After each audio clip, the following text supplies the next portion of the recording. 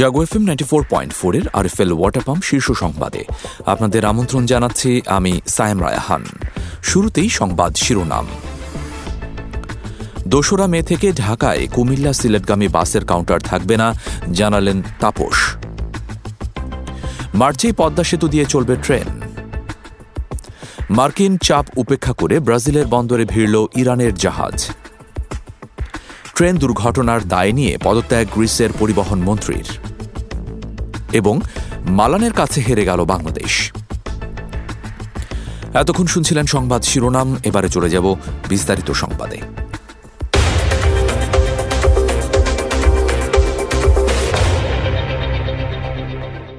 আগামী ২রা মে থেকে কুমিল্লা ও সিলেটগামী বাসগুলো ঢাকার অভ্যন্তরে কোনো কাউন্টারে থাকতে পারবে না।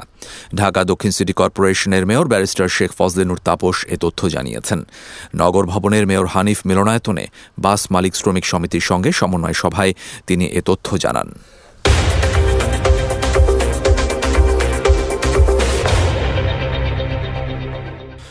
পদ্মা সেতুর ওপর দিয়ে চলতি মাসেই ট্রেন চলাচল শুরু হবে। প্রাথমিকভাবে ভাঙা মাওয়া ৪২ কিলোমিটার অংশে চলাচল করবে ট্রেন। ৬.১৫ কিলোমিটার দৈর্ঘ্যের মূল সেতুর ৫.৫ কিলোমিটার রেল স্ল্যাব ট্র্যাক বসানোর কাজ এরই মধ্যে শেষ হয়েছে। মূল সেতুর অগ্রগতি ৮৮ ভাগ।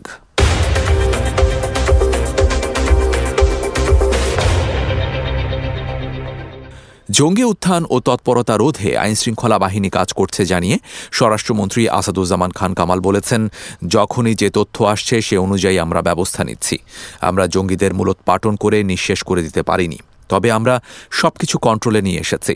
পুলিশ মেমোরিয়াল ডে ২০২৩ উপলক্ষে পুলিশ স্টাফ কলেজে আয়োজিত অনুষ্ঠান শেষে সাংবাদিকদের এক প্রশ্নের জবাবে স্বরাষ্ট্রমন্ত্রী এসব কথা বলেন।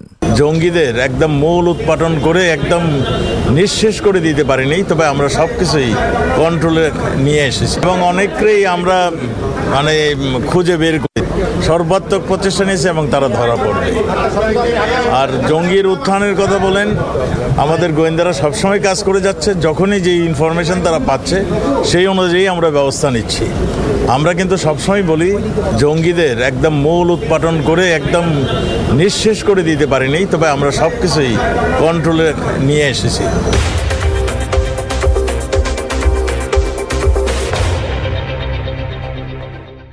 কারিগরি ত্রুটির কারণে স্থগিত হওয়া ২০২২ সালের প্রাথমিক বৃত্তি পরীক্ষার সংশোধিত ফলাফল প্রকাশ করা হয়েছে।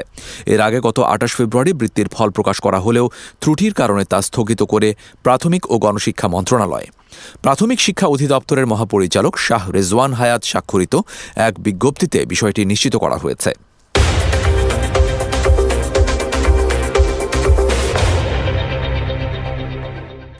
এবার আন্তর্জাতিক প্রসঙ্গ। যুক্তরাষ্ট্রের চাপ উপেক্ষা করে এবার ব্রাজিলে নোঙর করল ইরানের যুদ্ধজাহাজ।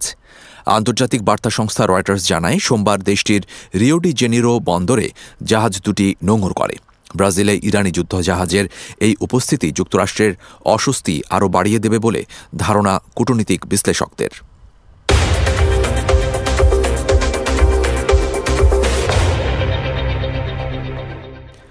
তুরস্কে ভূমিকম্পের ২১ দিন পর একটি ঘোড়া জীবিত উদ্ধার করা হয়েছে।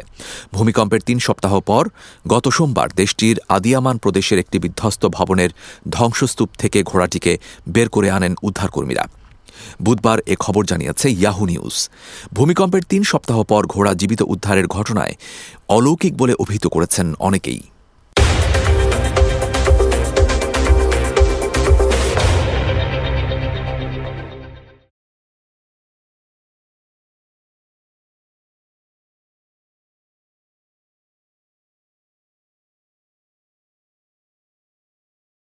তুরস্কে আগামী মে মাসেই পার্লামেন্ট ও প্রেসিডেন্ট নির্বাচন অনুষ্ঠিত হবে, এমনটাই জানিয়েছেন প্রেসিডেন্ট রিসেপ তাইপ এরদোয়ান।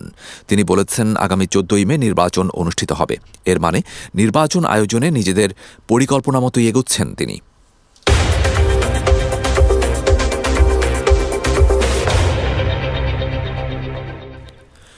গ্রিসে ২ ট্রেনের মুখোমুখি সংঘর্ষের ঘটনায় দায় নিয়ে পদত্যাগ করেছেন দেশটির পরিবহন মন্ত্রী কোস্টাস কারালামানসিস। বুধবার দুর্ঘটনাস্থল পরিদর্শন করেন তিনি। এরপরই পদত্যাগের ঘোষণা দেন। এ সময় তিনি যা বলেন তার অর্থ এমন, ভয়াবহ ট্রেন দুর্ঘটনার পর আর দায়িত্বে থাকা মানায় না, তার এখনই সরে যাওয়া উচিত।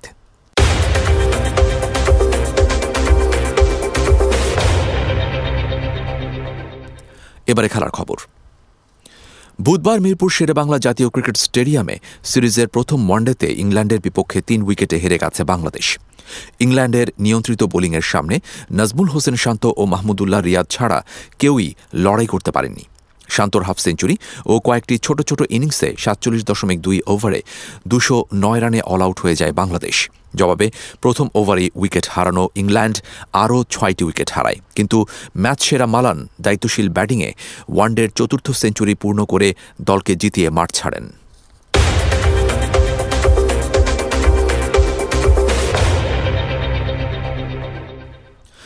দুই ম্যাচ পর জয়ের দেখা পেল লিভারপুল। বুধবার রাতে উলভারহ্যাম্পটনকে 2-0 গোলে হারিয়েছে ক্লপের দল। লিভারপুলের হয়ে গোল করেছেন সালাহ ও ভ্যান ডাইক। গত মাসে এই উলভারহ্যাম্পটনের কাছে 3-0 গোলে উড়ে গিয়েছিল লিভারপুল।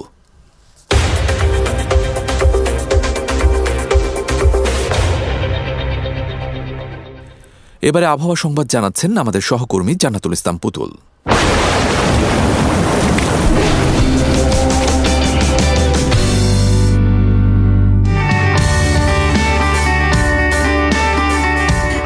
আপনাকে জানিয়ে দিচ্ছি আজ সকাল 9টা থেকে পরবর্তী 24 ঘন্টার আবহাওয়ার পূর্বাভাস। পূর্বাভাসে বলা হয়েছে অস্থায়ীভাবে আংশিক মেঘলা আকাশ সহ সারা দেশের আবহাওয়া শুষ্ক থাকতে পারে। সেই সাথে সারা দেশে দিনের এবং রাতের তাপমাত্রা সামান্য বৃদ্ধি পেতে পারে। এছাড়া আজ ঢাকায় সর্বোচ্চ তাপমাত্রা রেকর্ড করা হয়েছে 32.7 এবং সর্বনিম্ন 20.0 ডিগ্রি সেলসিয়াস। সেই সাথে কুমিল্লায় সর্বোচ্চ তাপমাত্রা 32.8 এবং সর্বনিম্ন 16.9 ডিগ্রি সেলসিয়াস। আজ ঢাকায় সূর্যাস্ত সন্ধ্যা 6টা 2 মিনিটে এবং আগামীকাল ঢাকায় সূর্যোদয় হবে ভোর 6টা 19 মিনিটে। এই ছিল আমার হাতে থাকা আবহাওয়ার সর্বশেষ পূর্বাভাস। ফিরে যাচ্ছি স্টুডিওতে। এতক্ষণ আবহাওয়া সংবাদ জানাচ্ছিলেন আমাদের সহকর্মী জান্নাতুল ইসলাম পুতুল। ধন্যবাদ আপনাকে। আরএফএল ওয়াটার পাম্প শীর্ষ সংবাদ এ পর্যন্তই। প্রতি মুহূর্তের সংবাদ, বিনোদন, খেলাধুলা ও লাইফস্টাইলের আপডেট জানতে ভিজিট করুন jagonews24.com। শুভেচ্ছা সবাইকে।